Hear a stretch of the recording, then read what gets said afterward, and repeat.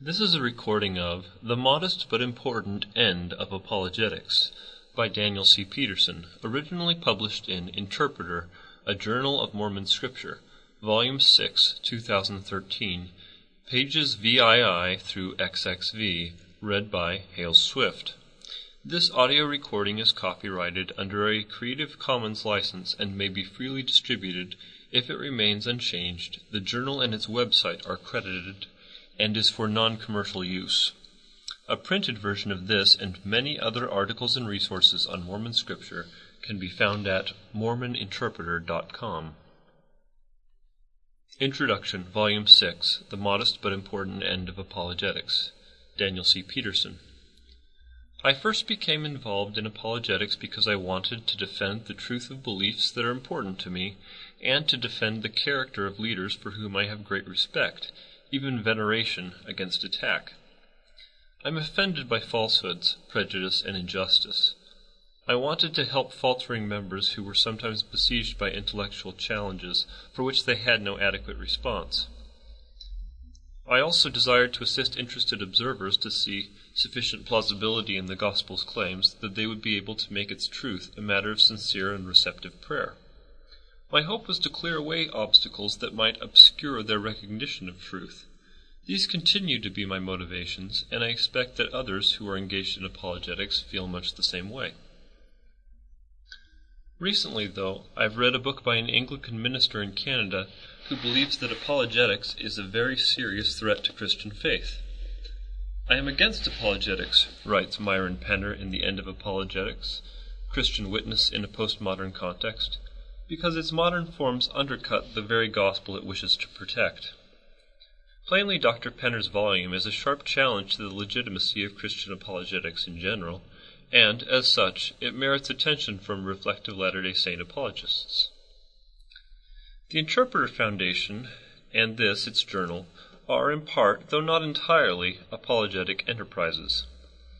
Thus it seems clear to me that the book deserves some consideration in these pages. Perhaps, too, since I've been publicly associated with Mormon apologetics over the past nearly 25 years, it's worthwhile for me to put on record something of my own personal reaction to Dr. Penner's book. As might be expected from a self-described postmodernist, Penner tells us several stories, narratives if you prefer, in his book. I'll consider two of them here. The first comes from his days as an undergraduate student. One of the popular forms of modern apologetic discourse is the academic debate. My initiation into apologetic debates happened during my first year at university. A Christian apologist who was touring university campuses was invited by my university's chapter of InterVarsity Christian Fellowship, IVCF, to debate the resident atheist in our philosophy department. This particular atheist professor had banished belief in God as a rational thought from countless freshman philosophy students' minds, and had planted seeds of doubt in the hearts of many a fervent member of our IVCF group. So a good number of us were elated to learn that an expert in Christian apologetics was coming who would definitively prove to everyone at our university that belief in God is rationally superior to atheism, and that we Christians are not as naive and asinine as we are often made out to be. The latter goal of proving that, quote, we Christians are not as naive and asinine as we are often made out to be, unquote, strikes me as entirely legitimate, since the conviction that Christians hold their beliefs out of a naive asininity would probably deter an outsider from giving the claims and attractions of Christianity serious consideration. In this regard, apologetics serves a defensive function. I'm reminded of a comment from the great English apologist C.S. Lewis. Good philosophy, he said, must exist if for no other reason, because bad philosophy needs to be answered. As I also think of Lewis's good friend, the Oxford theologian and New Testament scholar Austin Farrar, at least until last year, a statement of Reverend Farrar's, much beloved of Elder Neal A. Maxwell, served as something of an unofficial motto for the Foundation for Ancient Research in Mormon Studies, and then for its successor organization, the Neal A. Maxwell Institute for Religious Scholarship. Though argument does not create conviction, the lack of it destroys belief. What seems to be proved may not be embraced, but what no one shows the ability to defend is quickly abandoned. Rational argument does not create belief, but it maintains a climate in which belief may flourish. Challenges need to be answered. If they are not, they can block sincere seekers from finding the truth. I'm somewhat less urgently concerned, I confess, about demonstrating that one belief is superior to another, though sometimes that too is important, and it can often be valuable and helpful. I am interested in defense, but I have little interest in offense, and rarely, if ever, engage in it. I have no desire to attack other worldviews, let alone other religious faiths. I am far more inclined to proclaim and advocate my own. But back to Dr. Penner's story. To make the conclusion unambiguous, the audience would be polled to determine the winner. In the end, the Christian apologist was the winner with about 80% of the popular vote. The result was decisive, we felt, and it was regarded as a triumph for the cause of Christ. I remember being a little uneasy, though, as I looked around the room and noted that about 80% of the people in the room were people I knew from IVCF, or their guests. Implicit in Penner's uneasy reminiscence is the suspicion that, very possibly, the whole effort was in vain, pointless. Those who went into the debate as convinced Christians left as convinced Christians, while those who rejected Christianity before the program presumably still rejected it after the lights of the room were turned off. Nevertheless, I don't think the conclusion follows from Dr. Penner's impression that few, if any, changed teams as a result of the debate, that the exchange was without value. First of all, it may well be the case that some of the attendees who were associated with the InterVarsity Christian Fellowship had been wavering in their convictions as a result of intellectual concerns raised by that atheist professor, but that they left the debate that evening with their faith strengthened. They may not actually have changed their votes, but the conviction behind their votes may have been more firm, less troubled. From the standpoint of Christian commitment, this would be no small thing. Second, the two occurrences of the word about in Dr. Penner's story, quote, about 80%, unquote, are not insignificant. In political campaigns, what happens to the undecided middle is often of crucial importance. While the base of each rival candidate may be firm, so that virtually nothing would be able to change their allegiance and their vote, a small shift in the inclinations of the less firmly committed voters in the center can make or break a candidacy. More significantly still, even the conversion of a single person is, or should be, of great value to believing Christians, as it undoubtedly is to God himself. Remember, the worth of souls is great in the sight of God. And if it so be that you should labor all your days in crying repentance unto this people, and bring, save it be, one soul unto me, how great shall be your joy with him in the kingdom of my Father. According to data presented by the Latter-day Saint social scientist Gary Lawrence in his important 2008 study, How Americans View Mormonism, 5% of Americans say they would be willing to seriously investigate the church. On one level, this seems very bad news. Only 5%? That means that fully 95% apparently wouldn't be willing to seriously consider the claims of Mormonism. We would certainly wish the facts otherwise, but we shouldn't overlook the good news. 5% of Americans, which translates, given current figures, into something on the order of 16 million people, would be willing, or so they say, to give real attention to the question of whether Mormonism is true, if those claims were presented to them in an adequate manner. In other words, the field is white, all ready to harvest. My own father joined the Church of Jesus Christ of Latter-day Saints relatively late in his life, partly because of his exposure to apologetic arguments. I baptized him when he was nearly 60 years old, on the night that I was set apart as a missionary. He had married a semi-active member of the church, my mother, and had long been supportive of ward activities, even though he rarely attended worship services. Years after his baptism, he explained to me that one of the factors leading to his becoming a Latter-day Saint was picking up a volume, I don't recall which it was, by Hugh Nibley. As he read, he found himself asking the question, could this stuff actually be true? Apologetics was far and away not the only thing contributing to his conversion. Years and years of experience with Latter-day Saint friends, discussions with his wife and his 2 sons, and admiration for the general values of Mormonism also played important roles. And my imminent departure for 2 years in Switzerland plainly forced the issue. But Hugh Nibley's apologetic writing was an important catalyst, and I can say with absolute confidence that apologetics proved its value to our family at least, and made a profound difference for the good. The second story from Dr. Penner's book that I wish to consider here comes from later in his life. John is a self-described atheist Roman Catholic.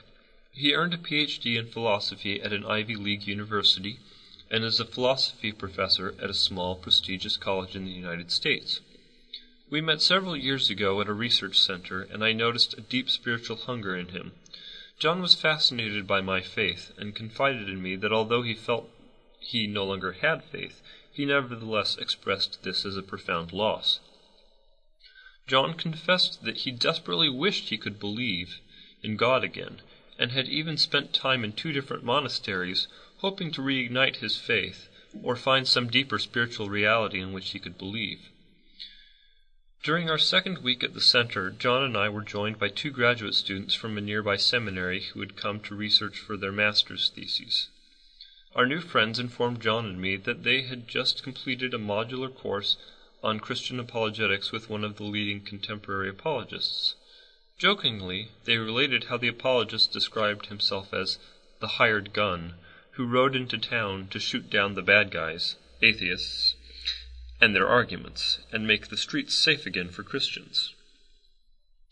It did not take our budding apologists long to clue into the fact that John was not a professing Christian, and despite John's protestations that he was not interested in arguing about faith, what he did or did not believe, or how far his beliefs were or were not justified, our 2 apologists went to work. They took aim and started to shoot holes in the reasonableness of John's beliefs with their shiny new apologetic 6-guns. John objected to this treatment. What bothered him, he said, was the impersonal way both he and his beliefs were being treated, as if they were abstract entities like propositions, instead of reflections of spiritual realities with which he personally struggled. John told the apologists he found what they were doing offensive. Undaunted, our defenders of the faith assumed the apologetic right away and continued with their inquisition in the name of unloading their responsibility for John's errors into God's hands, informing John at one point that it was necessary so that his, quote, blood would not be on their hands, unquote, actually citing Ezekiel 3:18. Needless to say, this did not make a positive impression and did nothing to show John the truth of Christianity. Few of us have much difficulty, I expect, in grasping part of the point of this story. These 2 clueless Christian apologists should have been more sensitive to John as a person. They shouldn't have been so manifestly at ease with offending him in the name of Jesus. Such ham-fistedness is wrong on every level, and of course is ineffective. Nobody had appointed them as inquisitors. It's very difficult and perhaps altogether impossible to entirely avoid giving offense. Some people, indeed, seem oddly eager to take it. But these 2 aggressive evangelists pretty obviously didn't care, and there's no justification for such an attitude. Apologetic arguments, says Oxford University's Benevendentoren, when used as a battering ram, will only force people to barricade their door stronger, notwithstanding its cracks, and even because of its cracks, as long as they feel that they have no valid escape. As the old saying goes, quote, a man convinced against his will is of the same opinion still, unquote. But Myron Penner is making a deeper point, I think, than merely the obvious one that we should be nice. I am quite familiar with the kind of Christian apologist who had trained these 2, and, in fact, although I don't know who he is, there's a reasonable chance that I've met the very person in question, or at least read some of his writings. I'm guessing that he's an evangelical Protestant, and obviously and unsurprisingly, he's male. Christian apologetics is overwhelmingly dominated by men. We could speculate as to why this is so, and some critics of apologetics will have obvious answers that fit their agenda, but such speculation is beyond the scope of this little essay.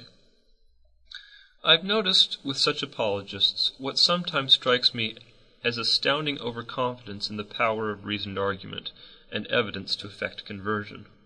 The presumption seems to be that, if you will simply attend to the evidence and the logic that is being set before you, you will, if your intellectual and moral faculties are properly functioning, necessarily recognize the truth of Christianity.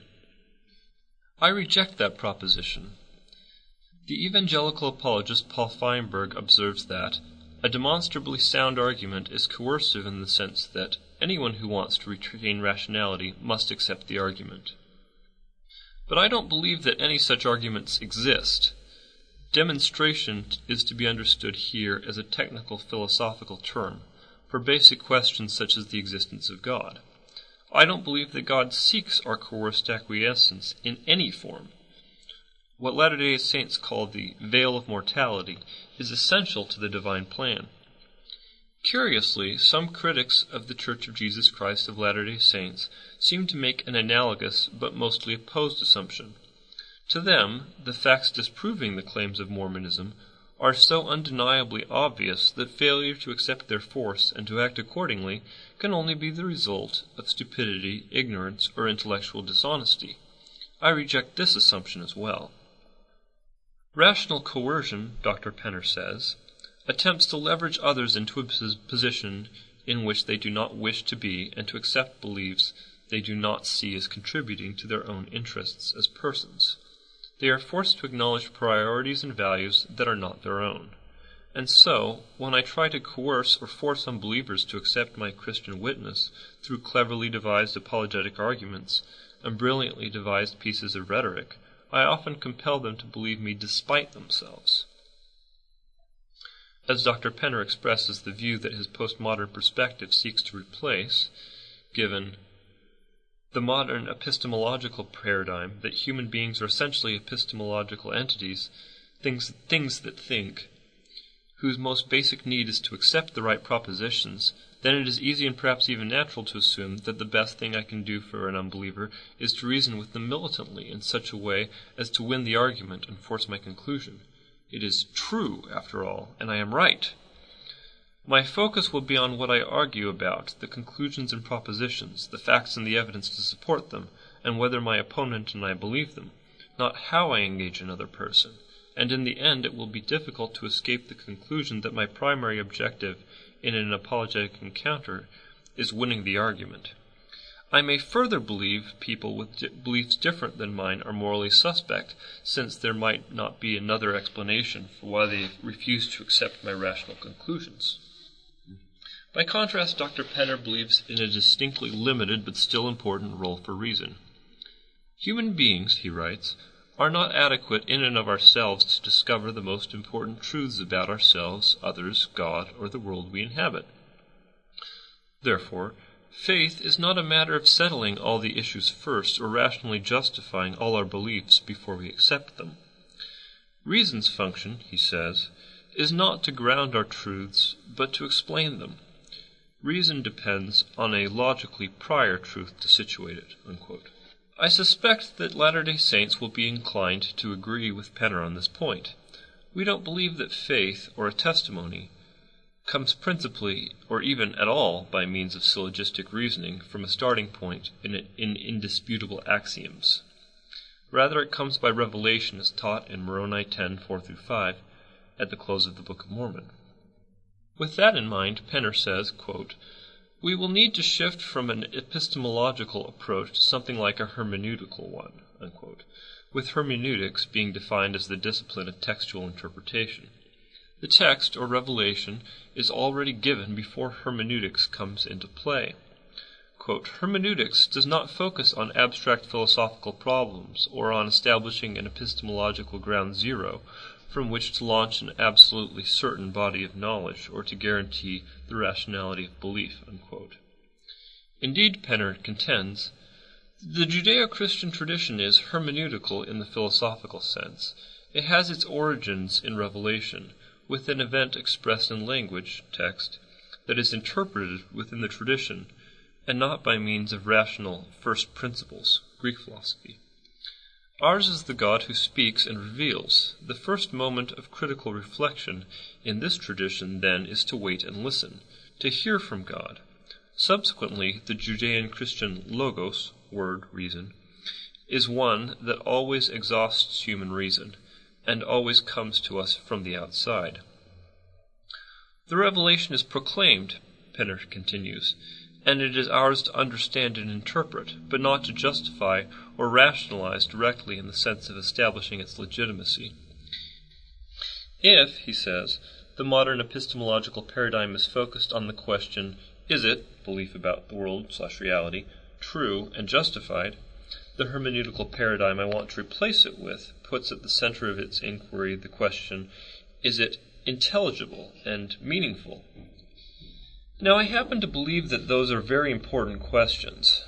Furthermore, as it turns out, many, if not by far most of the articles that have appeared and will appear in Interpreter focus less on demonstrating Latter-day Saint scriptures to be true than on attempting to plumb their depths, to examine their richness, to demonstrate them to be both intelligible and extraordinarily meaningful. Viewed through Dr. Penner's lens, Interpreter seems a very appropriate name for this journal. Christianity isn't merely a set of propositions or a system of doctrines, Penner correctly insists. It's a way of life. Quote, "The reason I accept Christian faith," Penner writes, "is it establishes me to interpret my life fruitfully and the world meaningfully through the practices, categories, and language of Christian faith, so that I have a more authentic understanding of myself and a sense of wholeness to my life." Unquote. Still, it seems to me that the actual truth of the Scriptures and the legitimacy of Mormon doctrine are worth defending when they're under attack. Mormonism, like Christianity more generally, isn't merely a matter of propositions and intellectual assent, but such propositions and assent are an essential part of it. I cannot imagine the restored gospel providing full satisfaction to the soul under a conviction that its central claims are in fact false.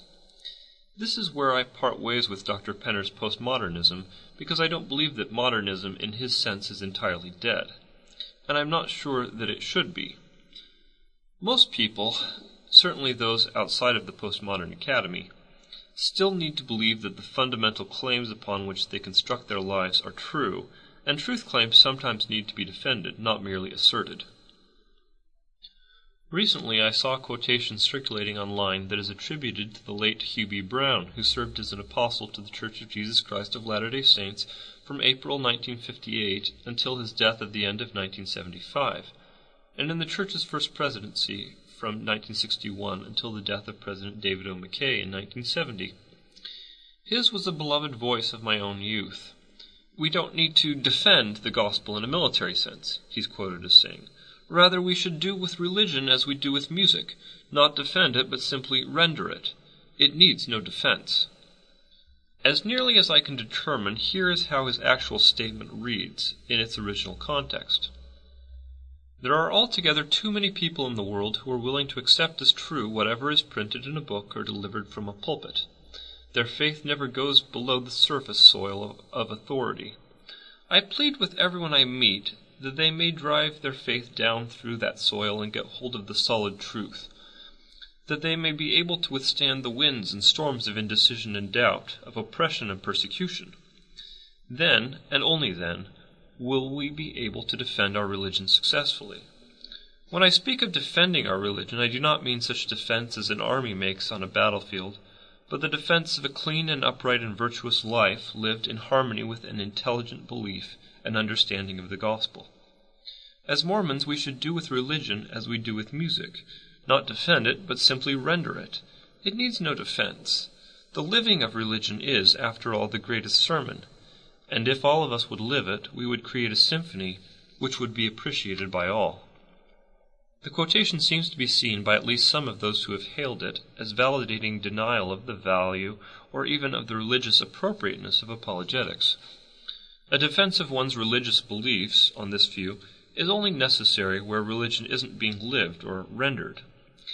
Indeed, engagement in apologetics could be seen in this light as ipso facto evidence that the apologist isn't living his or her religion, but has put some secular, idolatrous substitute in its place.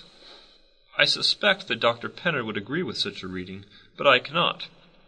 Let me grant up front that quietly living our faith, acting it out in love and service, is and will always be the best way of advocating it. "Ye are the salt of the earth, but if the salt have lost his savour, wherewith shall it be salted? It is thenceforth good for nothing but to be cast out and to be trodden under foot of men." Ye are the light of the world. A city that is set on a hill cannot be hid. Neither do men light a candle and put it under a bushel, but on a candlestick, and it giveth light unto all that are in the house. Let your light so shine before men, that they may see your good works, and glorify your Father which is in heaven. I would like to distinguish between theology and religion, President Brown also said. Religion is my preference, someone has said. Quote, I hate botany, but I love flowers, unquote. I would say that I do not care for theology, but I love religion. The Mormon Church has a religion aside from its theology. The Church of Jesus Christ of Latter-day Saints has this practical view of religion. The religion should help us here and now. So the religion of the Latter-day Saints is not just theory from a book or taught in church. But President Brown plainly wasn't saying that there is no propositional or intellectual content in Mormonism, or that such content is unimportant. His insistence above on getting past superficial understanding and driving down to the bedrock of truth and on, quote, intelligent belief and understanding, unquote, should make that clear enough. Nor was he denouncing defense of the church as such. I should like to see everyone prepared to defend the religion of his or her parents, he said, not because it was the religion of our fathers and mothers, but because they have found it to be the true religion. Indeed, he himself provides a very simple example from his days as a Canadian Army officer of his own defense of the Church on the matter of plural marriage, and one of his best-known personal stories is in a very definite apologetic vein, the profile of a prophet. And how could it be otherwise? There is in most normal people's lives no area in which it's considered a virtue to offer no reasons for one's beliefs and behavior, and a violation of the spirit of religion to do so. If missionaries are told, as I was more than once in Switzerland, that the Bible never mentions baptism for the dead, it would be rather strange to refuse to point to 1 Corinthians 15:29. In view of the most recent attempt to explain the Book of Mormon away by means of the wearisomely familiar theory of the Spalding manuscript, was it inappropriate and somehow unchristian for the editors of the late Farms Review to commission responses?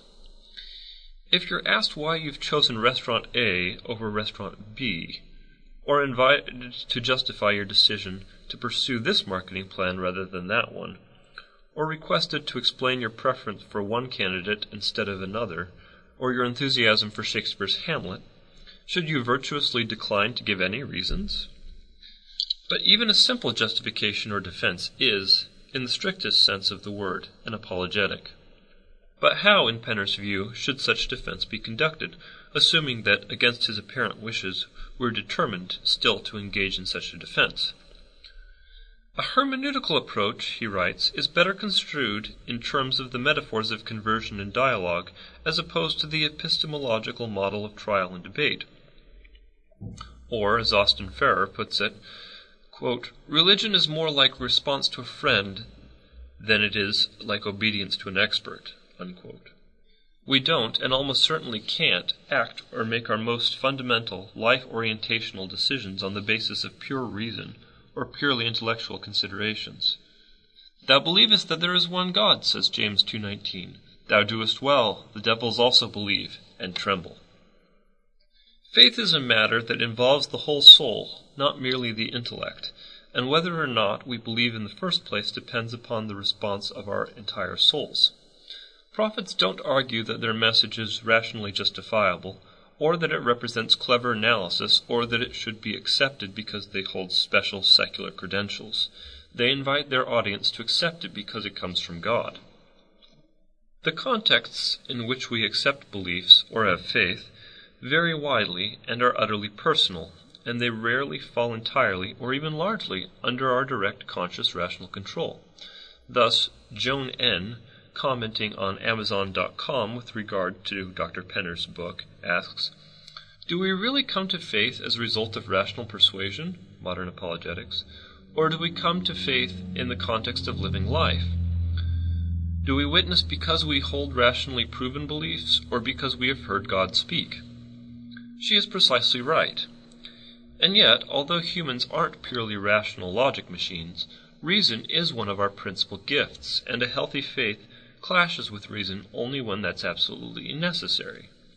Thus, I have fundamental reservations about the overall position argued by Myron Penner in The End of Apologetics. Christians should be against apologetics, writes Dr. Penner, at least of the modern variety. I am against the apologetic culture of experts that is funded by the modern secular condition, with its assumption that genius is the highest authority for belief, and the reasonability of a belief, and my ability to demonstrate it, is the only thing that makes something worthy of my acceptance. I am also against the notion that our task as Christians is to demonstrate the intellectual superiority of Christian belief, as if we are Christians by dint of our genius. And finally, I am against the apologetic mindset that sets us against them, and then proceeds to try to win the marketing and merchandising race so that our superiority is thereby unquestioned. I agree wholeheartedly with Myron Penner on these points, but I don't agree that apologetics as a whole is entirely illegitimate. I cannot see that his reasons here entail its total rejection. Apologetics, properly done, can help. I know this, among many other things, from the personal experience of my father and my family. But apologetics is limited, both in appeal and in scope. Most people aren't interested in it or in the issues with which it deals, and many, for those or other reasons, don't need it. We should be modest about what apologetics can do. Our arguments, no matter how learned and no matter how sound, can't force belief. We can't reason people into faith.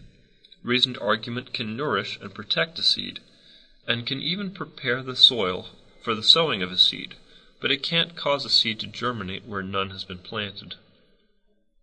Faith isn't purely intellectual, and, for many people, it's not an intellectual matter at all. Moreover, it's ultimately a gift. See, for example, 1 Corinthians 12, 8-9. But sound apologetic arguments can perhaps help clear away objections that interfere with faith in both believers and unbelievers.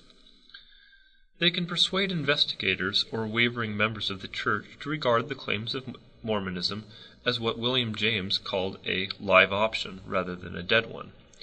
In other words, to give faith serious consideration. This is a relatively humble role, a modest end or telos, but it can, for at least some, be vital. And even more broadly, faithful scholarship can explain the value and richness that believers see in the gospel, the depth and insight that are to be found in the Scriptures, the meaning that a life of discipleship confers. This journal, Interpreter, was established slightly more than a year ago to further those aims. I am grateful for all who have contributed to its launch and have made its continued flourishing possible. This has been a recording of The Modest but Important End of Apologetics by Daniel C. Peterson, originally published in Interpreter, a Journal of Mormon Scripture, Volume 6, 2013, pages VII through XXV, read by Hale Swift. A printed version of this and many other articles and resources on Mormon Scripture can be found at mormoninterpreter.com.